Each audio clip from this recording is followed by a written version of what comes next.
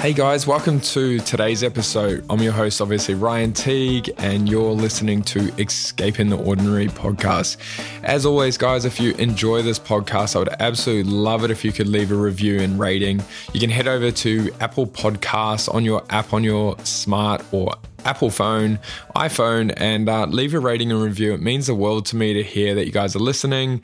And again, if you guys would love to hear from a special guest or anything like that, feel free to DM me on my personal page at Instagram or our business page at Feather and Finch Photography. Now, today's topic was from a request from a listener, and pretty much the request says, "Hey Ryan, absolutely love your work. You're such an inspiration to what we do and how we want to become as photographers. But I'm just really struggling in how to get couples to look natural and feel comfortable whilst photographing. All of my photos seem posed and forced, and I feel like couples aren't truly having a great experience." Now, this is such a dynamic question here. Like, how to get couples to look natural and feel comfortable. Obviously, there's so many variables to consider. I've kind of jotted down the ones that I really believe that emphasize and can kind of really help you get to a point of comfortability, one, as a photographer, and two, with the subject in front of you. So I guess going straight into it, this is going to be a short podcast. I'm really enjoying these little short hit podcasts. Hopefully you get them all out on the way or your commute. But first off, number one, guys, I think it comes down to the way you handle the lead process. So let's say an inquiry comes through and it's an email and it's, "Do you have your pricing?" And you send them your prices and they book you. And that is their only point of contact. Then you see them on the wedding day. That's a pretty hard day to kind of feel comfortable, right? You're an outsider. They don't know who you are. It's fine if that's how you handle your business, but that can be a big thing when trying to get couples to feel comfortable in front of the camera. I think there should be a personal point of contact. And when you get to that personal point of contact, whether that's you attend the rehearsal, you give them a phone call, you meet in person, ask questions and shut up. When I first started, I was talking way too much. And I know this is a podcast, obviously I talk a lot on this, but when I'm communicating with couples, especially straight off the bat, I'm really asking questions because I really want to get to know them, obviously to ensure that we are a good fit. That's a massive thing for us. We definitely don't photograph every inquiry. But I think the biggest thing is asking questions and having a personal point of contact initially. So that's number one. Next is have a touch point. And that reiterates what I just said. And touch point for us means, how are you personally connecting to this couple, whether that's over a phone or in person or over an email. Have something specific that you do really well. And you'll find that we're human beings. We love interaction and that'll really transcend to the wedding day. So next is don't just be a photographer. Couples understand that you can take a photo and that you deliver photos, but be more than a photographer. Things that pop up to mind is many times when I've worked with video crews before and stuff like that, obviously I don't have the chance to work with other photographers at an actual wedding day.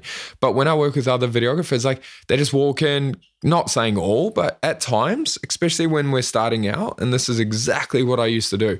I'd walk in with my camera literally at the ready, at my eye, ready to take some photos. And how do you expect people to communicate when the camera is right in their face straight away? So don't just be a photographer, be a person, be someone that people can relate to. So the way I enter a scene is completely different. I don't walk in with cameras. I literally arrive 15 to 20 minutes early, and that's just to have a conversation with everyone. Obviously to help me as well to figure out where light is. But honestly, 60% of the time I'll be taking photos. 40% of the time I'll just be interacting with people. And it helps you as well with your creative thinking. So don't just think you're there to take photos. You're also there to help people feel comfortable. And sometimes you got to drop that camera for that to come out. Now, one thing I did early on was always had music with me when I was doing portraits. Well, maybe not always, but for the last 5-6 years, had a little boombox attached to my hip when we're doing sunset photos. I think it really breaks up that silence. And, you can see couples when there's no music. It's just the thinking in their head, shit, am I doing this right? What do I do with my hands? Should we talk about something? What are we having for dinner? Oh my gosh, did you see Auntie Jane this morning? The mind is racing. And if you put music on and allow them to focus on the sound of the music or whatever that may be for you, you may find that they just ease up a little bit. Also, another thing that comes to mind is like, if you're listening to this and have not been photographed by a photographer with your partner, your wife, your husband, your kids, parents, whatever that may be, you need to do it. You can't expect to show people how to feel comfortable or know what it's like on the other side until you've been there and done it. So yeah, that's a massive tip there. Now, next one is explaining the process. So like when we enter in the morning, as I mentioned, we don't enter with cameras. And a lot of times they actually don't even know who we are. But we'll go in there, we'll have a chat to everyone, and then we'll kind of, sit down, maybe have a glass of water and explain the process. Like, hey, cool, we're going to get you guys in some nice light. It's all about just moments. You can have some drinks. We won't force much on you.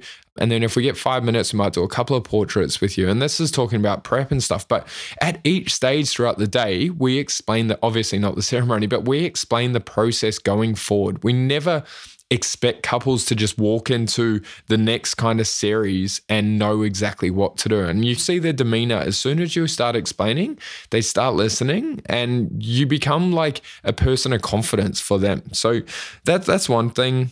Another thing, especially after the Tasmanian workshop that we hosted a few months back, is we spoke about don't default everything. So again, early on when I was starting, I would walk straight into a scene, boom, dress up in the window, shoes down, flat lay, cards, flowers.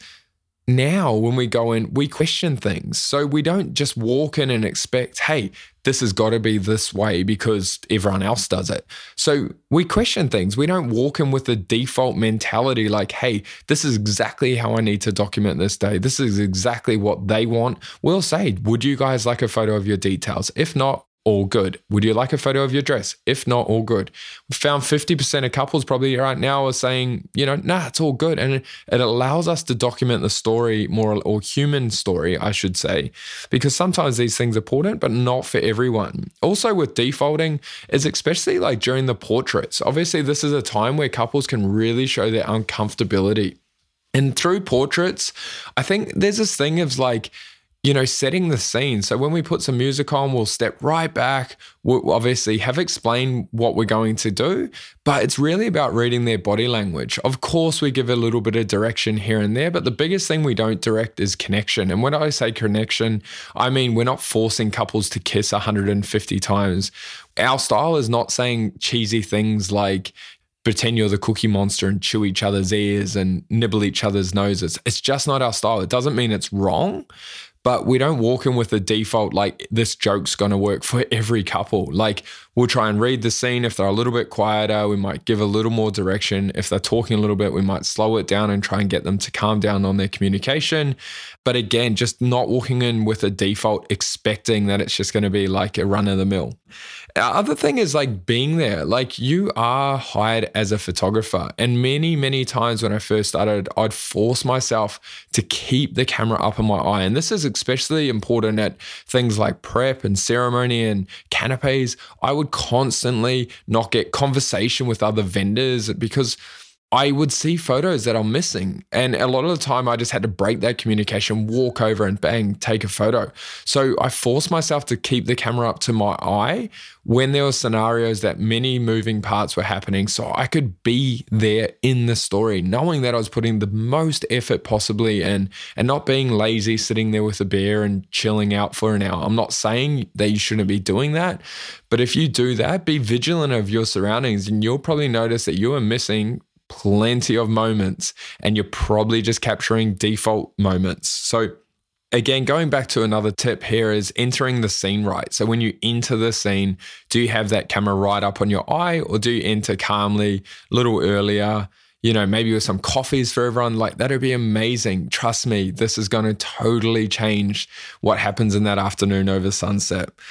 Also going back to understanding them as humans, like I know me and Michelle, my partner, like we're not kissy cuddlies. And if a photographer came in and just started forcing that, I would proper buckle. Like I wouldn't want to be there anymore. I'm more than happy to go with some direction.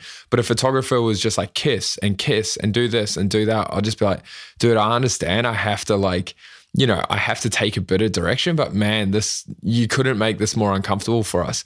If you understood us, you would give us some space, give us a little bit of direction and understand that we're not public, affectionate people. So, I think that's a big thing. Understand them and just reading their body language correctly.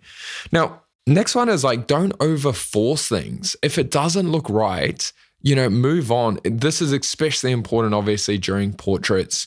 I find that sometimes, photographers and videographers will force something onto a couple, force a joke or force a pose or force some direction, and you can totally see their mentality change. And generally, they can't come back from it. Like for us, it's all about flow. We always say, consider us like videographers, just keep moving slowly, keep the communication really quiet, but just keep flowing. So this allows their mind to kind of stay active with their movements. It's a big thing to think about.